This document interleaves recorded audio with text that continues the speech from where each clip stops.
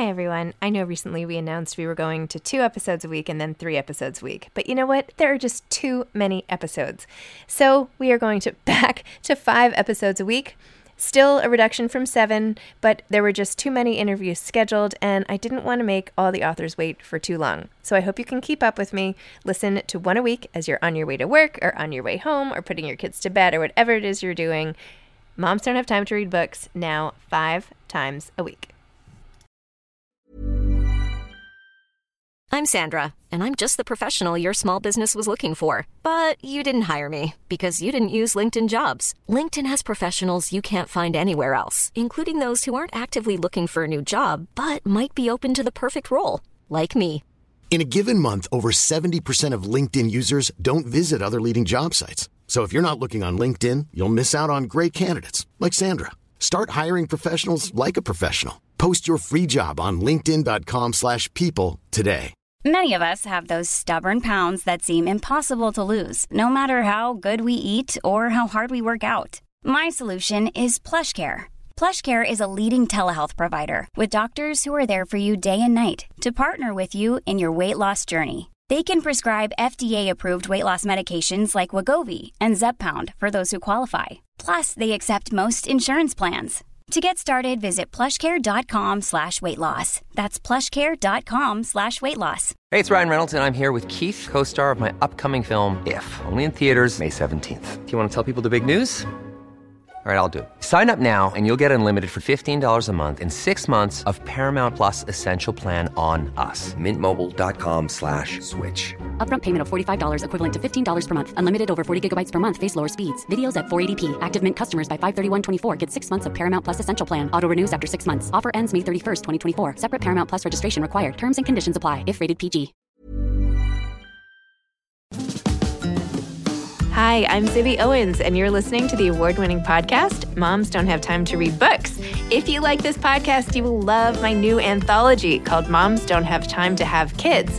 Check it out, and you'll hear from 49 authors about all sorts of things moms don't have time to do. All the authors have been on this podcast. Also, check out my TikTok, @with Zibby and Tracy, my other podcast, Sex Talk with Zibby and Tracy. Check out Moms Don't Have Time to Write on Medium. And of course, my new publishing company called Zibby Books. And now back to our daily author interview site and a quick hello from some of my kids. Hi. Hi. Hello. Enjoy the show. Vanessa Zoltan is the author of Praying with Jane Eyre, Reflections on Reading as a Sacred Practice. Vanessa is a chaplain, podcaster, and owns Not Sorry Productions, a feminist production company based in Boston, Massachusetts. She is a non-denominational chaplain whose work is dedicated to treating secular things as if they were sacred. Her podcasts include Harry Potter and the Sacred Text and Hot and Bothered. She is the author of Praying with Jane Eyre, which we discuss, and was really awesome. Welcome, Vanessa. Thank you so much for coming on Moms Don't Have Time to Read Books. I'm so excited to have you on. Thank you so much for having me on. I am excited to talk about your book and your podcast and your whole approach to reading a sacred text. This is like speaking to the choir here, preaching to the choir. Tell me, okay, talk about the book, your idea for the book, the whole pivot to divinity school, and how you sort of arrived at using Jane Eyre as inspiration. Absolutely. So I grew up as a Jewish atheist, grandchild of 4 Holocaust survivors. So atheism was sort of hard won. And I worked in education for 10 years. I always wanted to be a teacher, and that's what I went to school for. And then worked in education nonprofits. And obviously, we need wonderful people in education, but the education nonprofit world sort of chewed me up and spit me out. I really found it dispiriting that I think we as a country just don't believe that Black and brown children deserve to learn. Otherwise, we would fund schools irrespective of property taxes, right? And pay teachers more and do all these things. And that to me seemed to be a soul problem, that we as a country have this Calvinist notion that even at birth, you must have done something wrong for your bad luck, right? We culturally, if you find out someone has cancer, we as Americans immediately want to be like, oh, did they smoke? Oh, did they, right? We want to blame people for their racial identities or bad luck or whatever it is that we see as like them deserving, right? Their poverty. And yeah, that just really seemed to be something like crushing and depressing about the American soul. And so I wanted to go to divinity school to sort of think that through. And this was also, this thought occurred to me in 2008 and 2009. I'm a millennial, so I was like, I'm never going to be able to retire anyway. The whole system is screwed. I might as well do something I like. And so chaplaincy, which is what I wanted to do when I went to div school, is like reading, writing, and chatting. And I was like, I love those things. And so I went to divinity school, and about halfway through, I realized that I was not going to be able to teach myself how to pray. I really wanted to, because I was visiting people in prisons and hospitals, and they were asking me to pray, and I just felt like I was faking it and performing. And the reason was I would go to temple, and I would just, every time I heard the Shema, I would picture my family members saying the Shema right as the gas came out, right? Like I just like couldn't get over that hump. And so I asked a professor to teach me how to pray using Jane Eyre because it's my favorite book. And I thought, this won't trigger me. And I was right and wrong. So we spent 6 months figuring out what it meant to pray and sort of starting from scratch and really breaking down what prayer was, because we were using a secular text. And I mean, you know, I realized all the things that are probably obvious to a lot of other people, but that Jane Eyre is patriarchal and racist and all the things that make it difficult. But I still found, you know, praying with it really rewarding. And so my book is a collection of sermons using Jane Eyre as the lectionary. So just like you would go to temple on a Friday or church on a Sunday, you know, there's a piece of text that you are in conversation with. And so my book is about resentment and romantic love and anger, but using Jane Eyre as the lectionary instead of the Bible. That was a very long answer, Zibby. I'm sorry. Don't apologize. It was great. You know, reframed, it's also a collection of essays. I mean, whether you call it a sermon or an essay or whatever, they're reflections, right? They're reflections on text, they're reflections on you. It's really a memoir and essays. Let me just tell you what your book is. That's absolutely right. That's absolutely right. And I think I appreciate you saying that, because you don't have to know Jane Eyre in order to know to enjoy the book. I would like to think it's really just reflecting on a quote in order to, think through things in my own life. I mean, to be honest, I found the most interesting parts about you, not about Jane Eyre and your interpretation of it. Like, your story was what was so powerful to me. And the fact that you're using the text in that way was also really powerful. So you have this line, or not line, about like how to use a text, right? To make it sort of a sacred text. So I'm just going to read this little paragraph so people even understand what you're talking about. You say, do this at home. Pick up your favorite book or pick out something else you love, be it knitting or baseball, and let it teach you how to get better at being a loving person in the world. If you want to do it with books like I did, it's easy. Just read the book over and over. Write down in a journal the sentences that speak to you. Collect them and recite them, pray them, meditate on them, think about them. There are no wrong ways to do this. It's really just earnestly asking a text to change you and letting go of the control as to how it will change you. Some of you may, in fairness, think I am reading too much into the words we find in Jane Eyre. To you, I say, maybe, and join me anyway. Let's read too much, because otherwise we risk reading too little. And let's find the strange stuff. The strange stuff is the stuff of life, the beautiful unknown, the exciting unforeseeable. The strange stuff may get you on your knees, even when you really don't believe in getting on your knees. I love that, Vanessa. I am like obsessed with this paragraph and this whole approach. I feel like this is what I do anyway. Like, this is what so many book lovers do, and why they hold them as sort of talismans, right? The book, sometimes like I just touch the books, I feel better. It's so ridiculous. But anyway.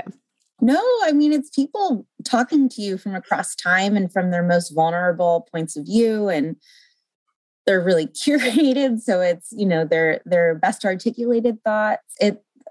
Books are offerings, right? Of really vulnerable things. A novel is such an embarrassing thing, right? It's like, here were my daydreams and my imagination, right? It's so vulnerable, and people are just offering them to us. And so I think, of course, they deeply touch us. And there are studies that show that readers are more empathetic than other people.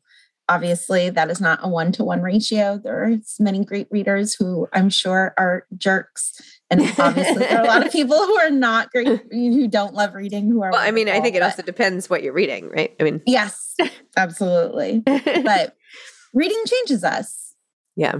And I think you can tell, like, it's also, you know, you look on someone's bookshelves and it tells you about somebody, right? When I just made that joke about people reading, well, maybe they're reading like all these angry books and, you know, anyway, I don't know where I was going with that. Riley.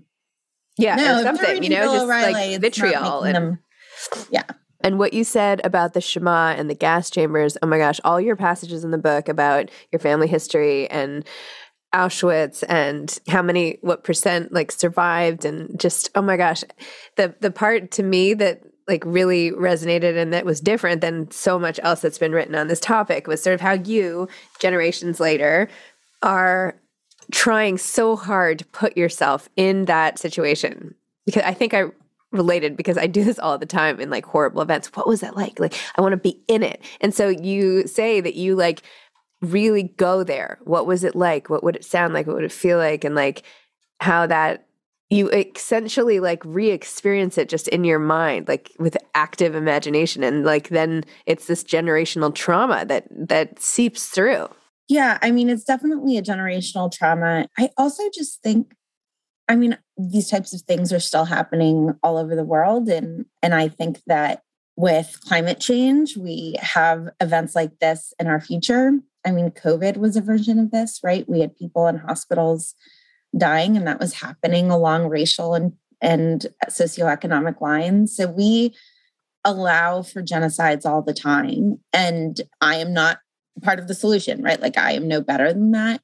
But I definitely want to be ready for when it happens in a way that I can do something about more than I already do, right? The one piece of surviving thing that I have from my mom's mom is because a neighbor hid it. I have this like tiny sort of worthless jewelry box. And like that obviously wasn't enough, but it was something, right? I want to be paying attention around me in like a very Timothy Snyder, right? Like fighting tyranny through, you know, just paying attention to the people around you and being loving to the people around you.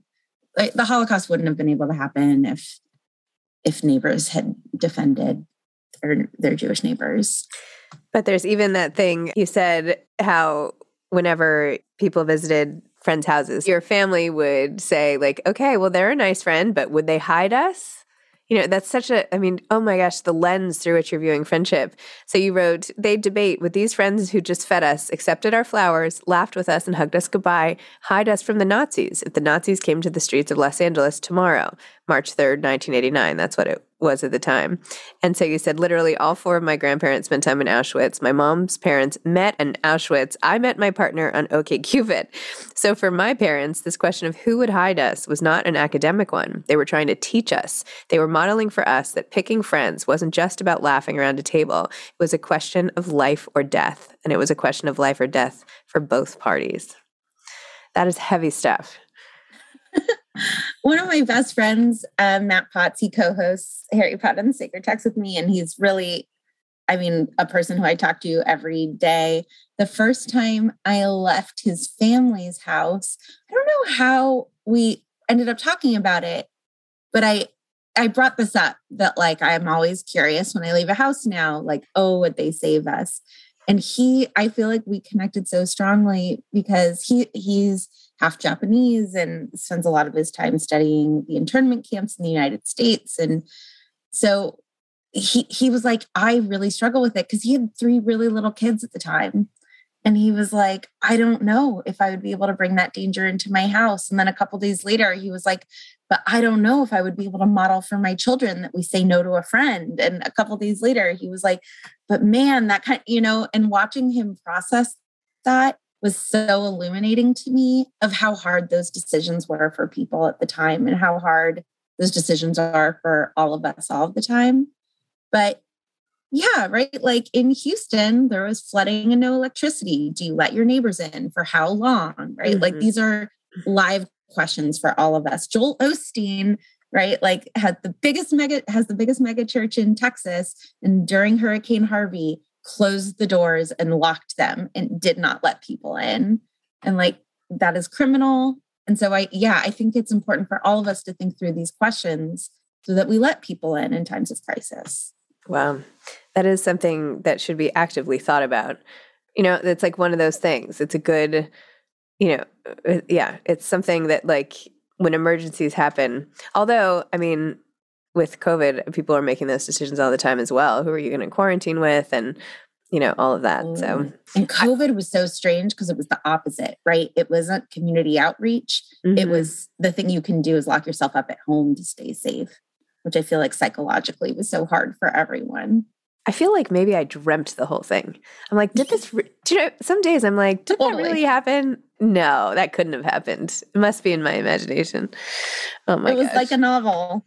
It was, yeah. I don't know. Oh my gosh. So you wrote this book. Along the way, you've also discovering this like massive podcast following. So tell me about, you started with Jane Eyre, you moved on to different texts, you went to Harry Potter and started putting your unique, amazing lens on that book.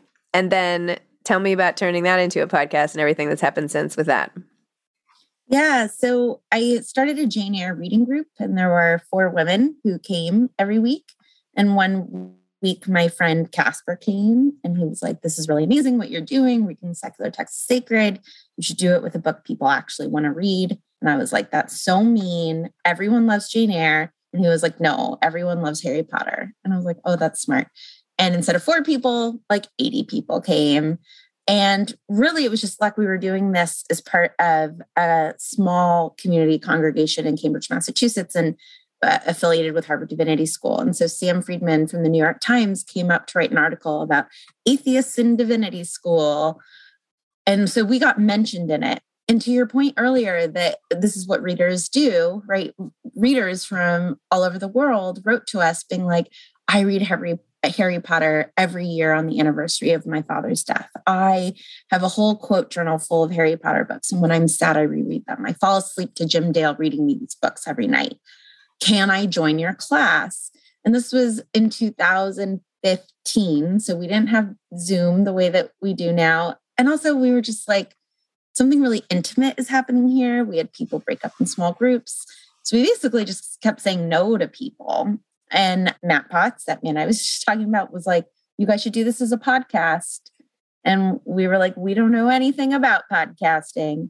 But it turns out that there was a first year at the Divinity School who was studying digital media as ministry. She went through a depression. Her name's Ariana Nettleman. She went through a depression right as she graduated from college. And, John Green and Hank Green's Nerdfighteria really got her through that time. And some of the Pemberley Digital Jane Austen reimaginings. And so she came to Divinity School to study how those communities matter. So the 3 of us, Casper, Ariana, and I partnered up.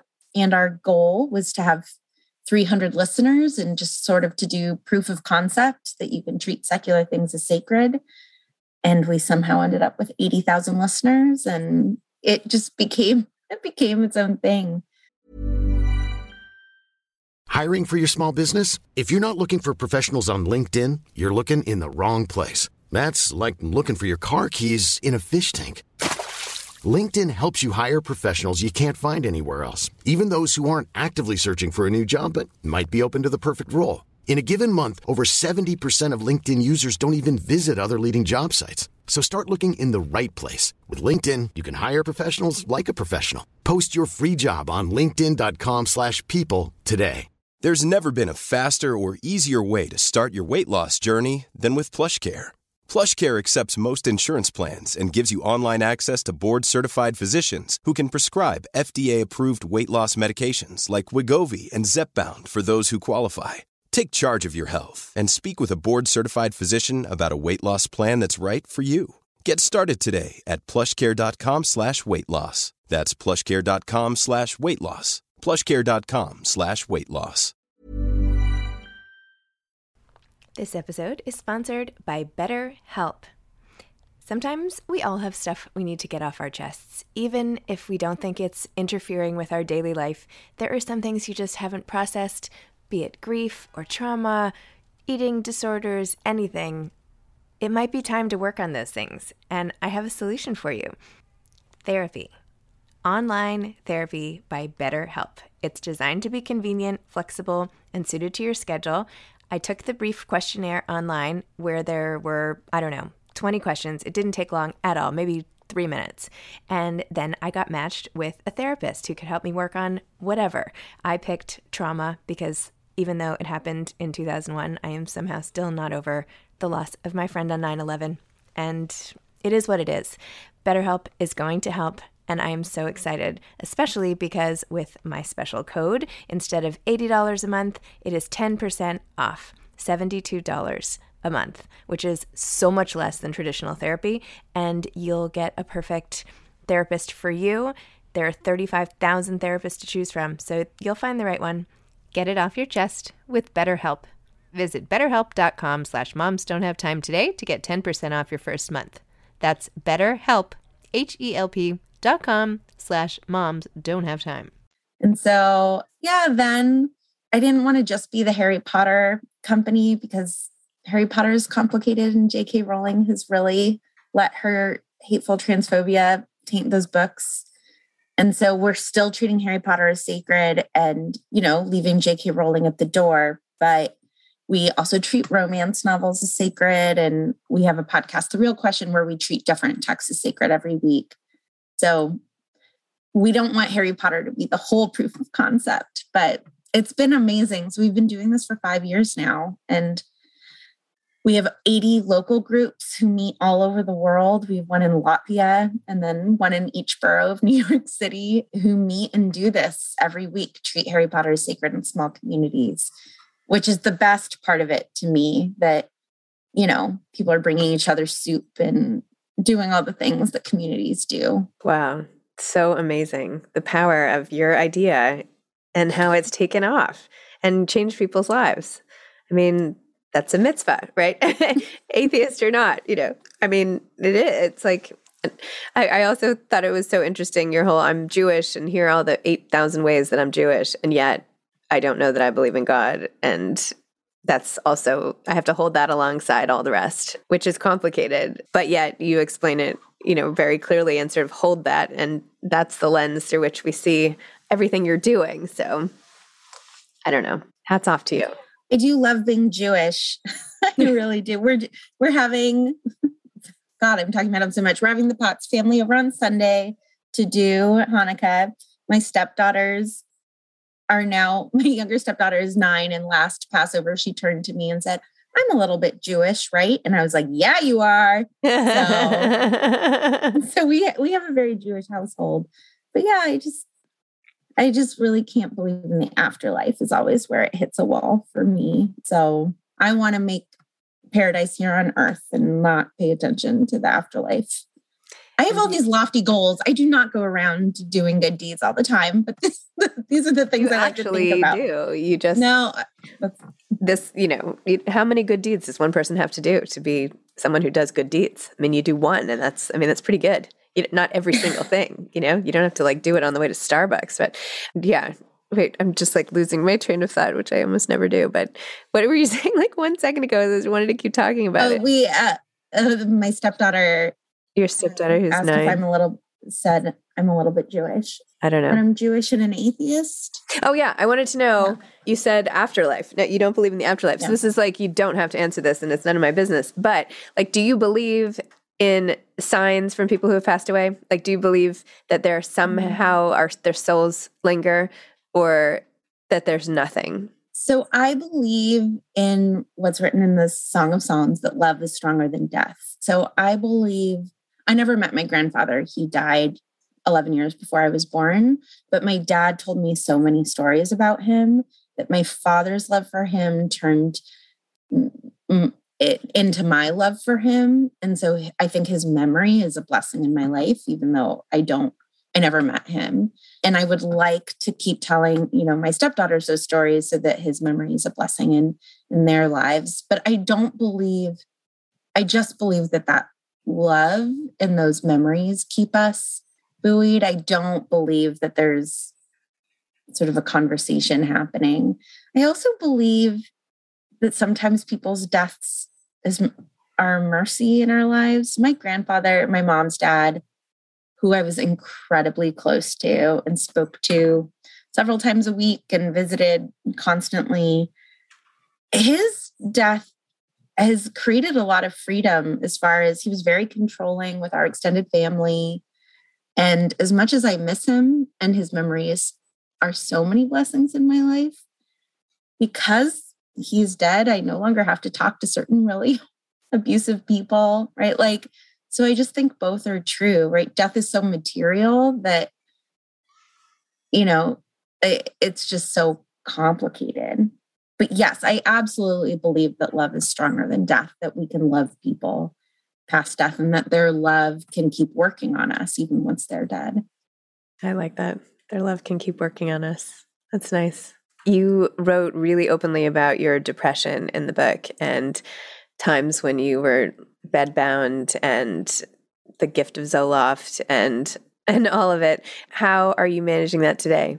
Mostly really well. I have been on the same 3 medications for 15 years now. I was depressed at the age of 5. I had childhood depression.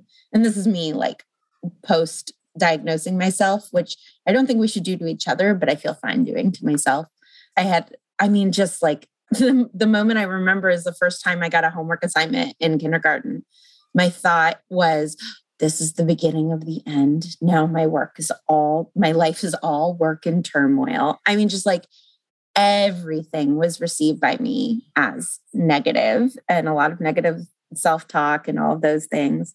And at 23, it got so bad that I wasn't functioning.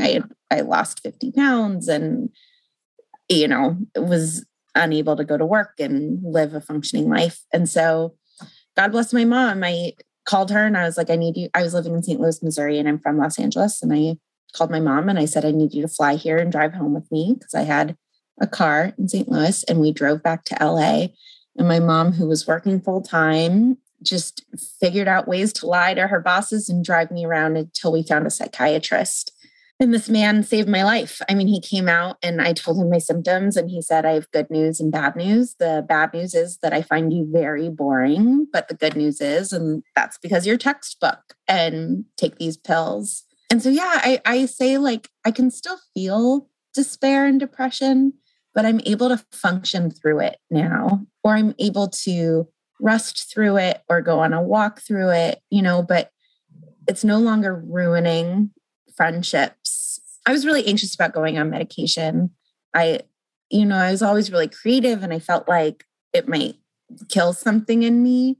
And I called my best friend, Kim, and I said, I'm really struggling with this decision. And she said, oh, it's not your decision. It's my decision. When you're depressed, you're a really bad friend and I can't count on you. So I need you to take these meds. And I was like, okay. And like, that was just it to me. I was like, I want to be a good friend to Kim. So wow. Is she still God bless her? Is she still? Oh yeah. She's amazing. Yeah.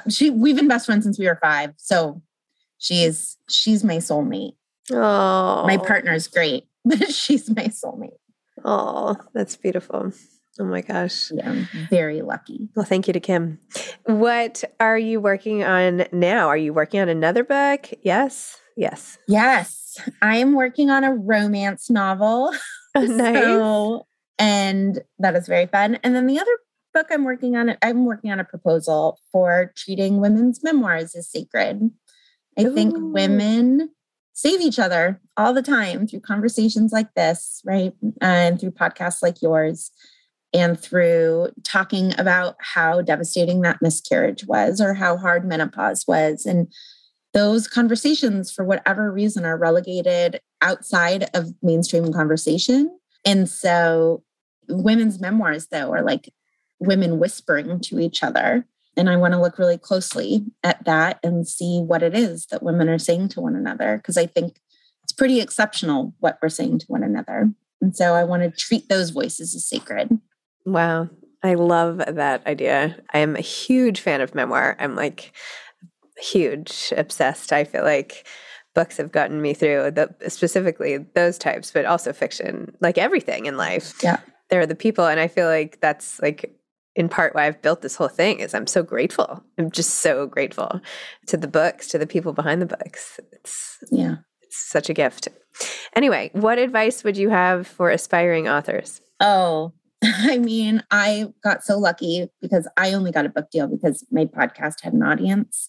The thing I will say is I know writers really who blind wrote query letters to agents and, have gotten book deals. So I would say write something you're proud of, and then write to 1 million agents until someone sees your brilliance. It is not as opaque and impossible a process as it might seem from the outside. Google how to write a good query letter, right? But all the information is out there. And I really do think it's doable. And I hate that the publishing industry makes itself look like, like an ivory tower.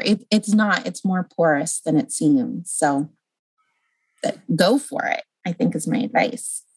I started my own publishing company. I don't know if you know, it's called Zibby Books. I do. And I'm trying to, I've knocked down this tower and, I don't know. Well, Zibby, I wrote, right, like your website just had such a wonderful invitation of like, do you think that Zibby might like one of your books? And I was just like, okay, I'm going to fill out this form, right? And so you and I are talking because you're knocking down that ivory tower. I just blind wrote you.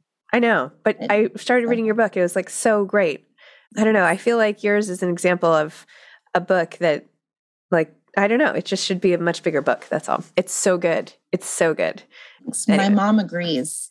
I'm serious. So. You're a great writer, and you have such an amazing sort of soul and desire to help, and it's great. I'm really glad we connected. So, thank you. Likewise. Okay. Well, it was great to meet you. Where are you based, by the way? Where are you? I'm in Boston, but you're in. I'm in New York. I'm in New York. I'm not in Brooklyn, but I'm in the Upper East Side. Okay. I'm there all the time. So Lauren Sandler is my co-host. I know that her best friend is Joanna Rakoff. Yes. So we're only a few degrees removed, but she's my co-host on Hot and Bothered, and amazing. I'm there a lot for that. Well, I used to live there. Let's make sure we meet up at some point. Yeah. I'll email you next time I'm in the city. Yes, please do. Okay. Okay. All right, Vanessa. Okay, bye-bye. Thanks for listening to this episode of Moms Don't Have Time to Read Books. Don't forget to follow me on Instagram at Zibby Owens and at Moms Don't Have Time to Read Books.